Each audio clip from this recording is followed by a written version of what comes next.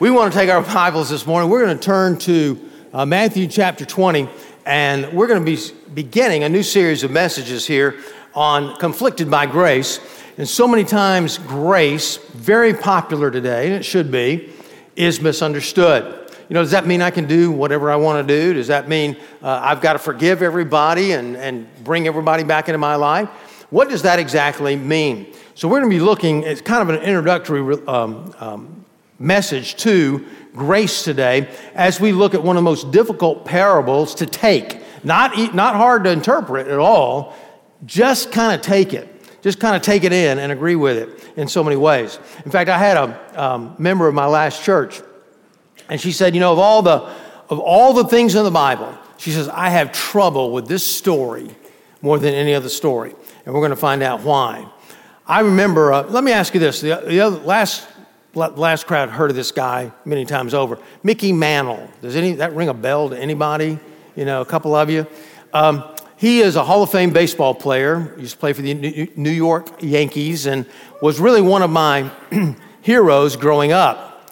And so he was a great player and really became a real celebrity even after his playing days were over with autograph and things, and made jokes about going to heaven and all this kind of stuff. Well, one of the guys that was on his team, Bobby Richardson, who played second base for the Yankees back in the early 60s, was a believer, a Christian guy that tried to witness really to everybody on the team, particularly Mickey Mantle, since he was always asking questions and always seemed to be kind of interested.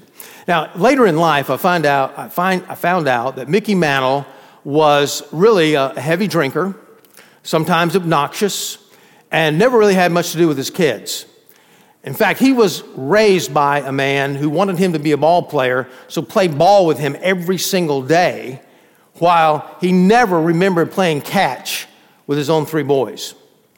And so you get the picture of this guy. He's on his deathbed, suffering from cancer. Bobby Richardson comes over, witnesses to him, shares Christ with him one last time, and Mickey Mantle gives his heart to the Lord. Now, he recovered a little bit, just for a few weeks. He stood up to the microphone, and I remember the press conference. And he said, you know, some people get saved, become a Christian in the first inning of life. I got saved in the ninth inning.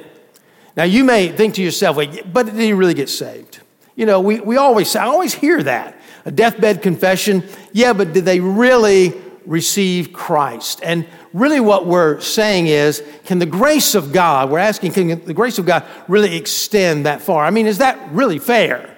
I mean, here's some of you, maybe you received Christ when you were 6 or 7, you've worked in the church, you've worked out in the community, you've been on mission trips, you've been everywhere to work for Jesus, and here's a guy who comes along, lives for himself all of his life, gets saved in the ninth inning, and he goes to the same heaven that you go to.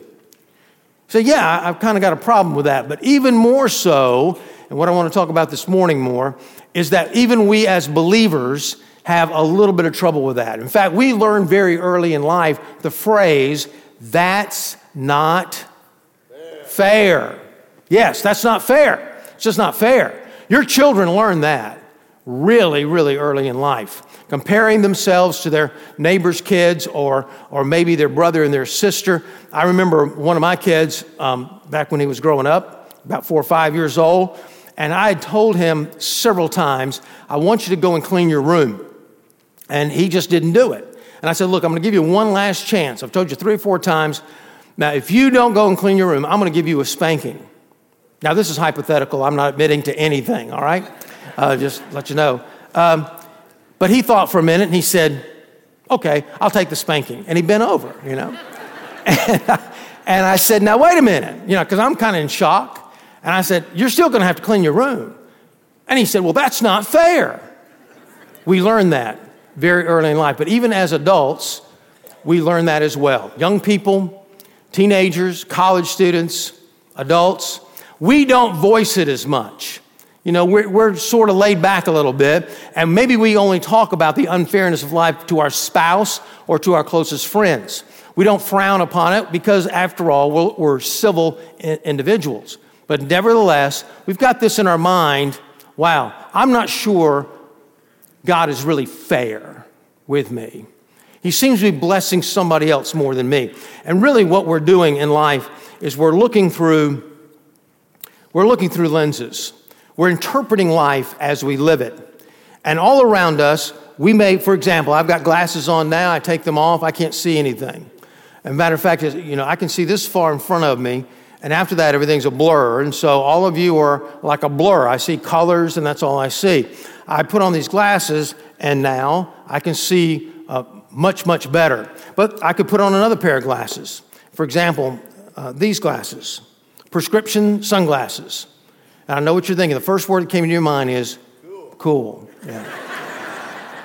But another 100 of you are thinking, well, that's not the word I was thinking of. But anyway, I'm looking differently. In fact, if I could help you remember a little bit, maybe this little analogy will help you remember. In these glasses, I'm really protecting myself. I'm protecting my eyes. I'm really giving up some sight in order to feel more comfortable looking at brightness. And so I'm really looking at things, and we'll just call these the glasses of fairness. I'm just looking at life as if it's fair or not. Am I being treated in the right way? Is God's grace enough for me? I mean, is He blessing me as much as He is my brother or my friend? On the other hand, I can look through the glasses, we'll say, of grace. It's not protecting my eyes or anything, but my goodness, at the same time, I see differently altogether.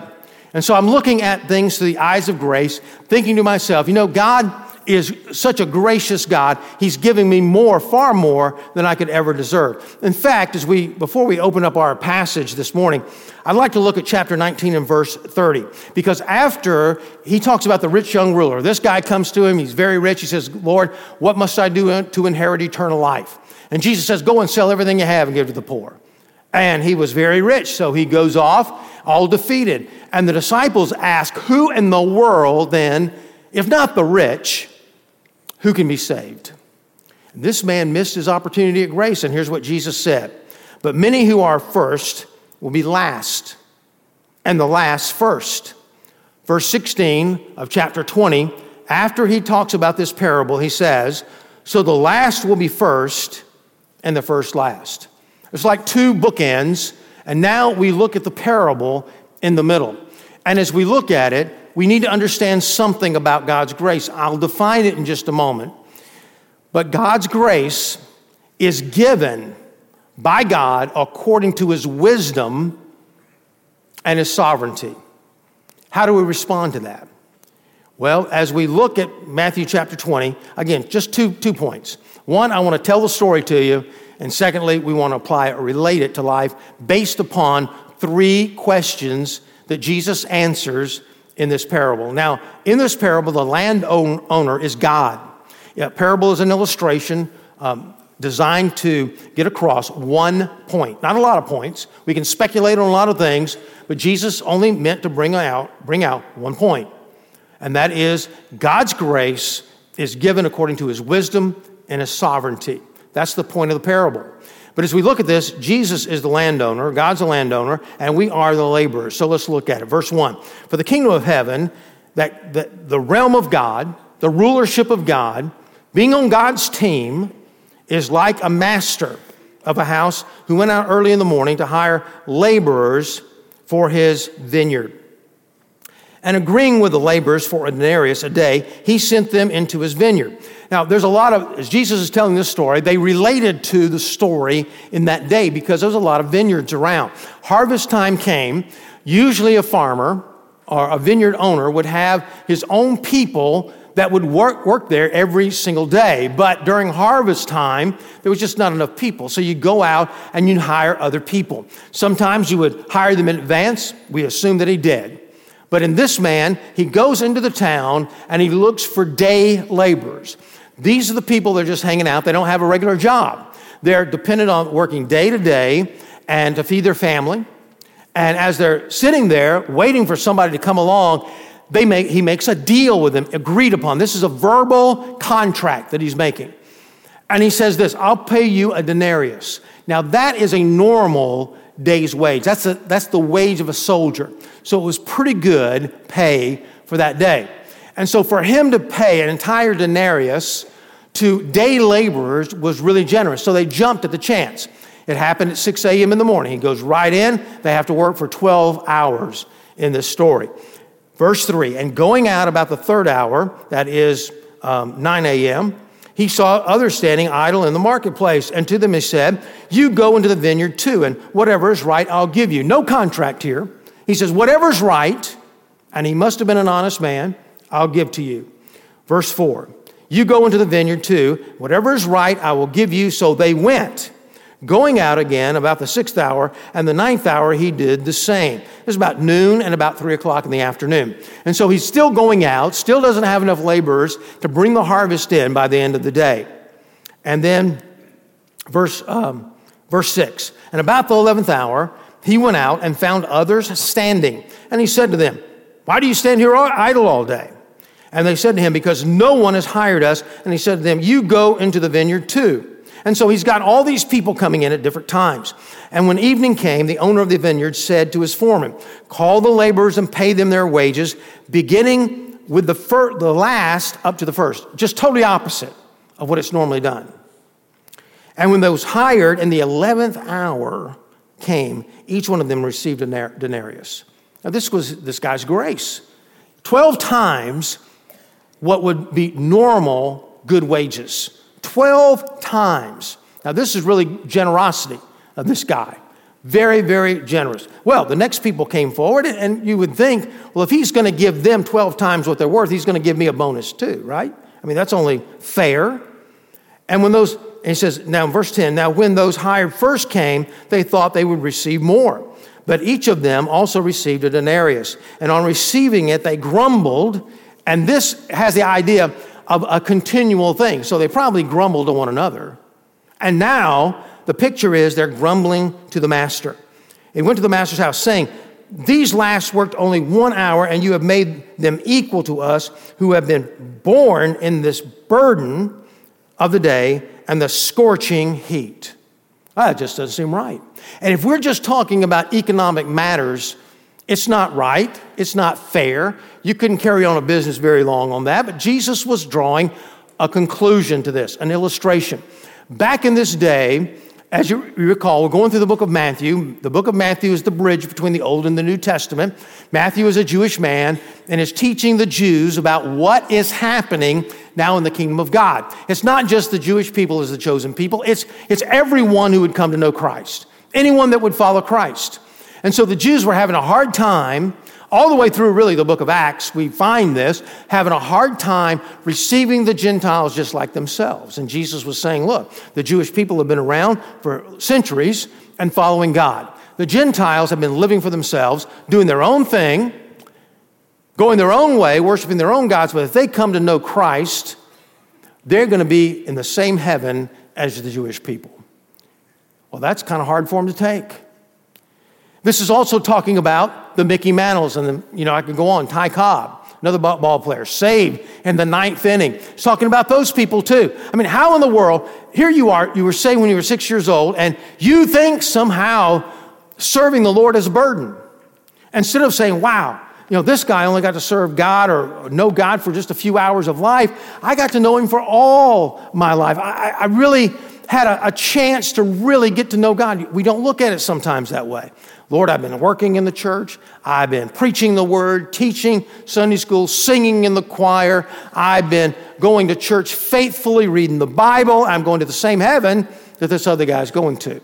Well, of course, we know there's rewards in heaven, so that's a different thing, different parable altogether. The point is, a guy can make a decision at the very last moment and still go to heaven through Christ.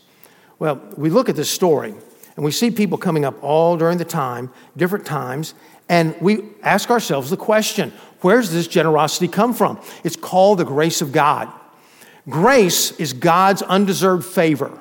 It's the blessings of God that we do not deserve. Chuck Swindoll extends a definition to us in this way. To extend favor, grace is to extend favor or kindness to someone who doesn't deserve it and could never pay for it. Now, first of all, we receive this grace of God in salvation. You and I can do nothing to save ourselves. The Bible says it's not of works, Ephesians 2:8-9, that anyone should boast. It's by the grace of God you are saved through faith. And so many of us here today maybe understand that. We understand there's nothing I can do. I must come to the cross of Christ, give my heart to God, and that is the grace of God. And really, as long as you go to heaven, it's okay that someone gets saved in the 9th inning and goes to heaven. It's okay with you. It's good with you, even though you kind of doubt it. Because sometimes we think that my life and how I've lived it's kind of helped the grace of God. I mean, I've done pretty good. I've gone to church all my life, raised up in church, and, I couldn't get saved on my own, but just a drop of the blood of Jesus was all I needed to get over the hump, while these other people need all the blood that Jesus has, because they're either wicked sinners, not like me, wicked sinners, or they get saved at the last moment. But Jesus says, don't deny the grace of God. Don't doubt the grace of God. And don't resent what other people have given. So how do we look at this? Well, it's really a tandem parable to this is the parable of the lost son. Remember what happened there? You had two brothers. One wanted to have riotous living. He wanted to rebel. So he said, Dad, give me 1/3 of the estate. And he did. And he went off, and the Bible says, and I quote, he spent it on riotous living. Well, he's in the hog pen of life. He's in the hog pen literally in the story. He just yearns to eat the husk that the hogs are eating, but he can't because he'd get fired. And he thought to himself, wow, I could go home and my dad's servants get treated better than this. I'll just be one of my dad's servants. So he goes home. His dad is pictured running after him, hugging him, giving him the credit card ring, killing the fatted calf. The elder brother comes out of the field hearing all the commotion and said, I've been serving you all my life, Dad, and you've never killed the fatted calf for me. It's not fair. It's just not fair. And so, is it fair? 3 questions that Jesus asks in this story as he relates the story. Verse 13, let's look at it. And he replied to one of them, Friend, I am doing you no wrong. Did you not agree with me for a denarius? First of all, there's a question of fairness. Do you not agree? He asked the question. Am I not fair? See, the question here is not the fairness of God. God is fair. He made a deal. He made a promise. He kept the promise. Now, if you were to look at your life as I know I have examined mine, there is not a time God has promised me anything that he did not deliver. There's not a time in that sense where God has ever let me down at all. Now, I'm not saying I get everything I want. Sometimes I don't think I get everything I need. That's not true, but I feel that way sometimes. But it's not about the fairness of God. In fact, God is over fairness. It's not like fairness and right and wrongs over God and whatever. God has to answer to this somehow in our own mind and satisfy our mind. No, God is over right and wrong. Whatever God does is right. Whatever God does is fair. He sets the standard to it all. But this is the same MO that Satan has been using in our lives from day one. In the book of Genesis, Satan goes up to Eve, disguised as a serpent, and he says, hey, how's it going today? And she said, well, pretty good, God's treating us real good. Oh, has he really treated you that well? I said, yeah, we can eat of any tree of the garden, except for this one tree of the garden. We can't eat of it because if we eat of it, the same day we eat of it, we're going to die. In fact, she said you can't even touch it, which was not true. And he says, oh, has God really said that? The first thing he says to you, in every situation, did God really say that? I mean, is that in the original Hebrew, a Greek? Have you really studied that? Has he really said that? Doubt God's word. Secondly, deny God's word. He said, God hadn't said that at all. That's just not true. And so you deny God's word. Oh, that's not even in the Bible. It's not true. And then replace God's word. He told Eve, the same day you eat of this apple, the fruit, you're going to be just like God. You're going to think like God. You're going to be like God. God doesn't want you to be like him. He's trying to cheat you. He wants you to serve him all your life and not be equal with him. And so she looked at the fruit, looked pretty good. She ate it and gave it to her husband, and he ate. And so began a difficult time. Because suddenly, it's not that God's not fair, but life's not fair. And it's not. Life is not fair. It's not fair for you and I to be born in America and hear the gospel, if we want to hear the gospel message every single day of our life and many times in a day. Or somebody maybe in India has never heard it. Or be born in America and have the affluency that we have. And then someone in another country has nothing. Life's just not fair. Since the time that Adam sinned against God and sin came into the world, life is just not fair. God's fair, but life sometimes is just not fair. And so we look, and we look through the lens of fairness. I think life ought to be fair. Life ought to be fair, and God ought to make it fair. I mean, maybe God is fair, but life's not. He could make it fair. He could intervene somehow and make it different for everybody. Why doesn't he do that? So we look through the lens of fairness, and we all do that. The student, for example, goes to school, and there's a paper due on Friday. And the teacher said, unless you turn the paper in on time, you're going to get a 0. And so you come Friday, and man, you had a rough week. You know, your aunt passed away, and you explain that to the teacher, and he says, okay, I'll give you till Monday. And so you do it over the weekend, you turn it in on Monday. Next paper comes due, it's due on Friday. He says, now look, class, unless you turn this paper in, you're going to get a 0. And you go up to the teacher and say, it's been a rough week. My aunt died again, and I just couldn't get the paper in. Okay, bring it in on Monday. That'd be fine. So you bring it in on Monday. Everything's good. Next time paper comes due, it's due on Friday. Teacher says, now look, I'm going to give you a 0 unless you bring it in. You go up to the teacher, and there's somebody in front of you and says, look, my uncle died, and man, it was a rough time. He says, okay, just bring it in on Monday. And they say, oh, thank you very much, appreciate it. So you step up there and say, hey, it's me again. My aunt died for the 3rd time, and I need to turn this paper in on Monday. He says, nope, you get a 0. What? A 0? That's not fair. That's not fair that I get a 0. No, I told you in advance this was going to happen. Now, I've given you grace a couple of times, but now all of a sudden you're upset with a teacher. You'll never get over it. Because, if he'd have said no the first time, that would be different, but you just assumed that it was just going to be easy. Just simple. And you say, well, aren't we as older adults, when I say older adults, out of college, the same way? I was going through Waterford. You ever been over that shopping center area? They got 4-way stops everywhere. And, it's very confusing, very confusing. And so the other day I went through, and I took out of turn, okay? I went out of turn. I didn't know I did. But this guy, the other guy, he just sat down on his horn. Unfair, he was saying. That's just not fair. You took out of turn. So, well, Pastor, you did. But suppose, okay, you're in the grocery store, and maybe you have one of those, 98 bottles of water, for $2.97, the packages I'm talking about. And you got a couple of loaves of bread on there, and you say, man, this is heavy. Where's that 10 items or less thing? And so you find it, and suddenly you're going toward the outlet, and somebody cuts you off with their buggy. And you say, whoa, and you don't say anything. You're an adult. You've got to be civil, right? You can't be like a child.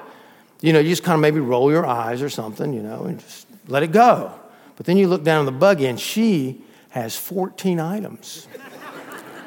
She's over the limit. And you start getting riled up a little bit. It's not fair. It's not fair. I'm in a hurry. It's not fair. This water's getting heavy. I don't have anywhere to put it. And I should have gotten a buggy, but I didn't do it. That's not my fault. It's her fault. Because if it wasn't for her, I would be through the line by now. And so you think, and you look, and she keeps, man, that's 16, 17. Where is the Publix police here? Where is the security? And maybe this cashier will take care of it. That cashier will tell her, go to another thing. You're over the limit. You're not playing fair. But then the cashier starts talking to her as though they're friends or something. And he starts asking her, "What you have any plans this weekend?" Who asks that, right? And about the plans, you think, man, is he flirting with her? What's going on? What's happening here?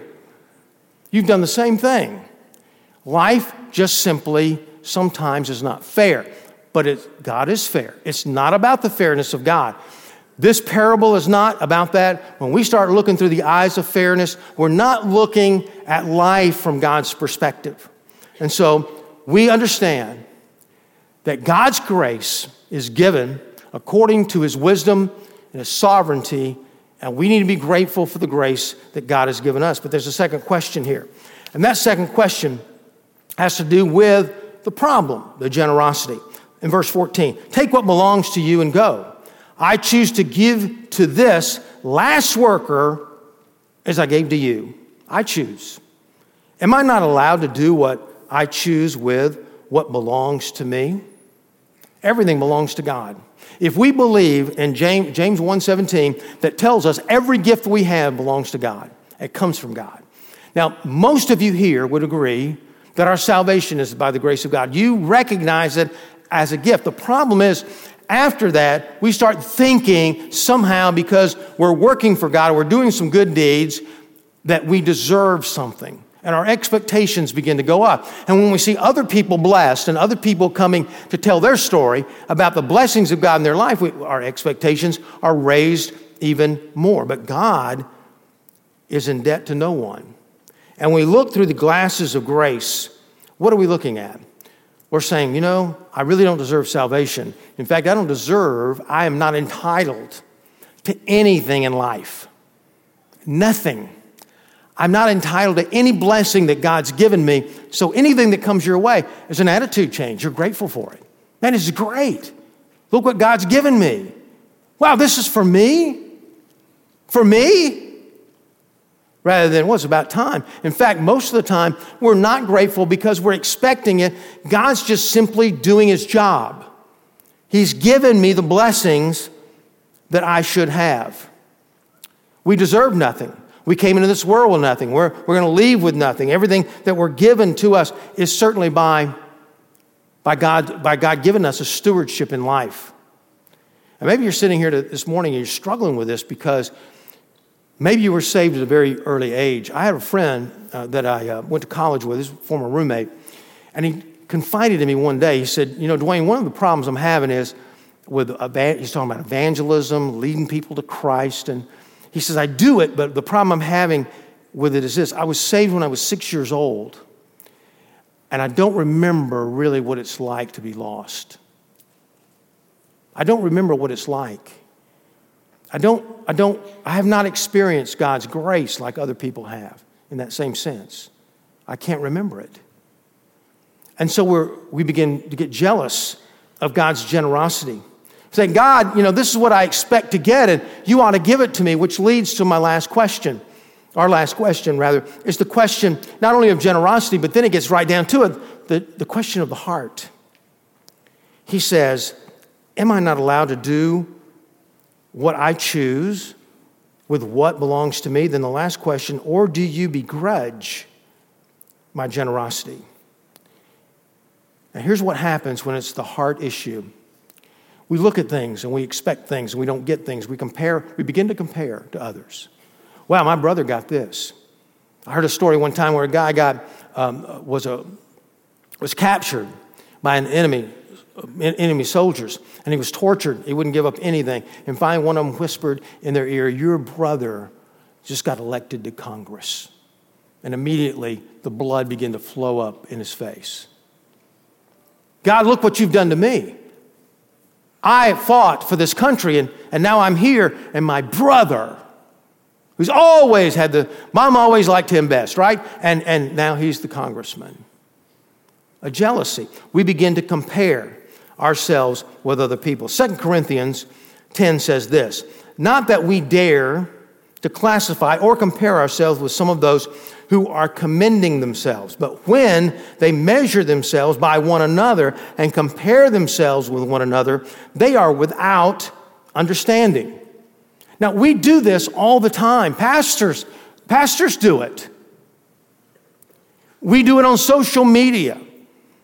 Man, they got all their family together. Mine's scattered all across the world. What is that? Or they call They take these great vacations and look at that beautiful cabin they're staying in. Wow, I wonder what it looks like on the inside. Well, they don't know either because they moved over to take a picture in front of the good cabin. They're staying over there in a tent somewhere, you know. But it looks all good, and there's envy. We compare ourselves with one another. And then there's an envy that goes on, a comparison that leads to envy and jealousy. But he says, are you begrudging the grace of God in other people's lives? Listen to what Philippians says. Paul says, do nothing out of selfish ambition or conceit, but in humility count others more significant than yourselves. He says, put others first. Let each one of you not only look over his own interest, but also the interest of others. Matthew 22 says, Jesus said, you love your neighbor as yourself.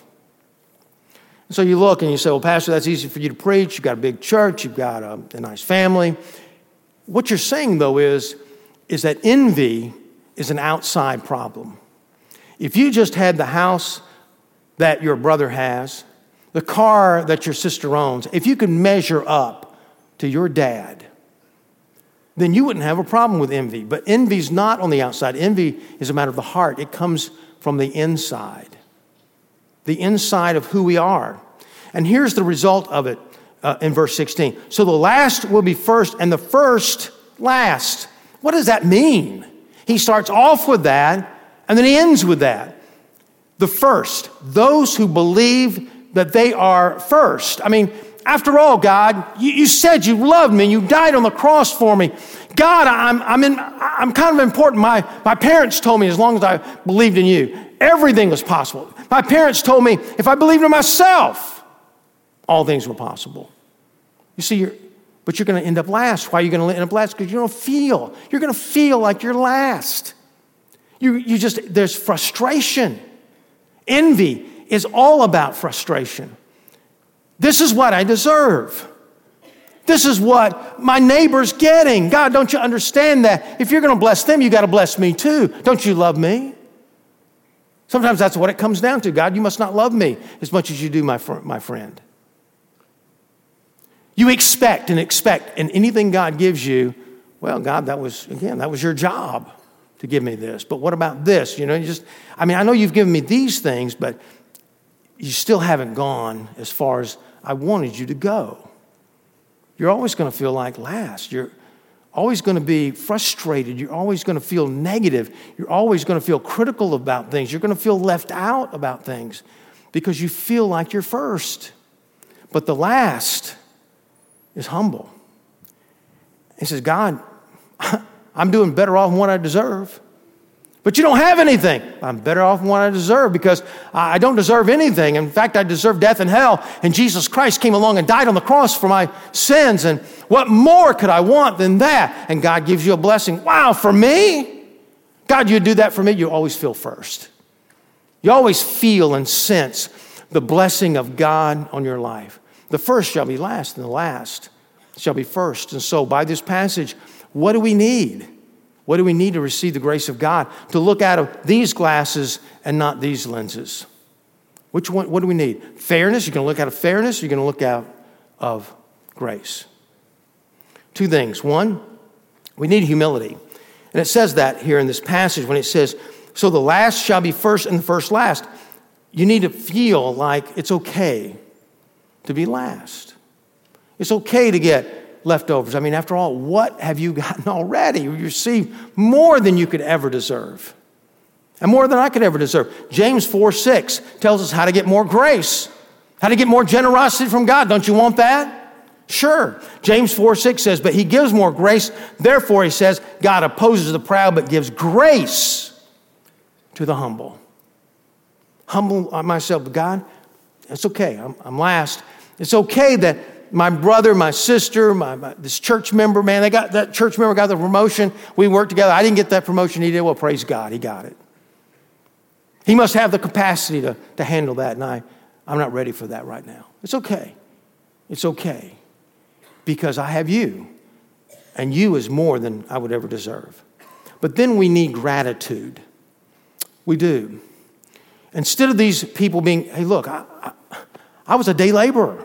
I could have sat there all day and not worked at all and not been paid a fair wage, much less a good wage, and my family would have gone hungry tonight. But instead, wow, you came and got us 6 o'clock in the morning. I've worked all day. I feel like, I feel fulfilled. I take the denarius, go home, feed my family. Gratitude. The problem sometimes we have is we don't have a long enough memory. We don't. Pastors need to realize this too, staff members. There's people that you lead to the Lord and things you do for people and they forget them. But let me tell you something else, folks. Don't your kids forget what you've done for them? Hello. Do you agree? Amen? Amen. Sure. They have short memories too. And you've done this for them, and all the time you stayed up for them when they were sick, the time you helped them buy a car, put them through school, do their homework. They don't remember those things. And God convicted me this week. He said, well, Dwayne, you don't remember what I've done for you either. Just like our kids forget as they get older. We forget what God has done for us. We forget that answer to prayer that we had. Maybe we never wrote it down, and we just, wow. Even if I were to remind you, if somehow supernaturally I could remind you of that, you would say, I just don't remember that. It's not that, oh yeah, I got that. You just don't even remember it. God is calling us now to longer memories. When did he answer that prayer? When did he embrace you when you were going through pain or a loss in life? When did he provide for you financially? What about those grades that you were praying for, that school that you were trying to get in? All the times that he did answer the prayer was over and above. It's generosity, it's grace, over and above what we deserve. And we say, oh God, wow, you really do love me. And no matter where else your grace goes, because nobody knows when that's going to be, John 3. Nobody knows. It's according to your wisdom, your sovereignty. God, somehow you've blessed me. But if you can't remember that, at least remember the time that Jesus took you up, the Holy Spirit really took you up Calvary's mountain, and you looked in to your bleeding Savior's face and realized how much he loved you. Remember the time that you felt hopeless. Remember the time that you felt empty. And you asked Christ into your heart, standing near that cross figuratively in your mind, and giving your heart to him. C.J. Mahaney says this, for me, grace is never more amazing than when I'm looking intensely at the cross. And I believe the same will be true for every child of God. There's nothing more overwhelming and captivating to the soul than to climb Calvary's mountain with childlike attentiveness and wonder, with all the distractions and wrong assumptions cleared away. Here's the thing, God always deals in grace. It just looks differently to everyone. It looks differently in every situation. It looks different for every child of God. Just like a salvation experience, I could share with you my testimony, getting saved at the age of 16, alone in my bedroom. I felt hopeless. I felt like I was at the end of my rope when I gave my heart to Christ. But your story's different. It all comes through the cross of Christ, but God applies it differently. And God applies it differently to us. God's grace is dispensed, it's given according to his wisdom and sovereignty. And we need to come to a place in our life, if we want to be walking with God, to be emotionally whole, we need to come to the place of being so grateful for the grace that has been given to us personally. Thanks for listening. You can find more sermons and other information at crosslifechurch.com.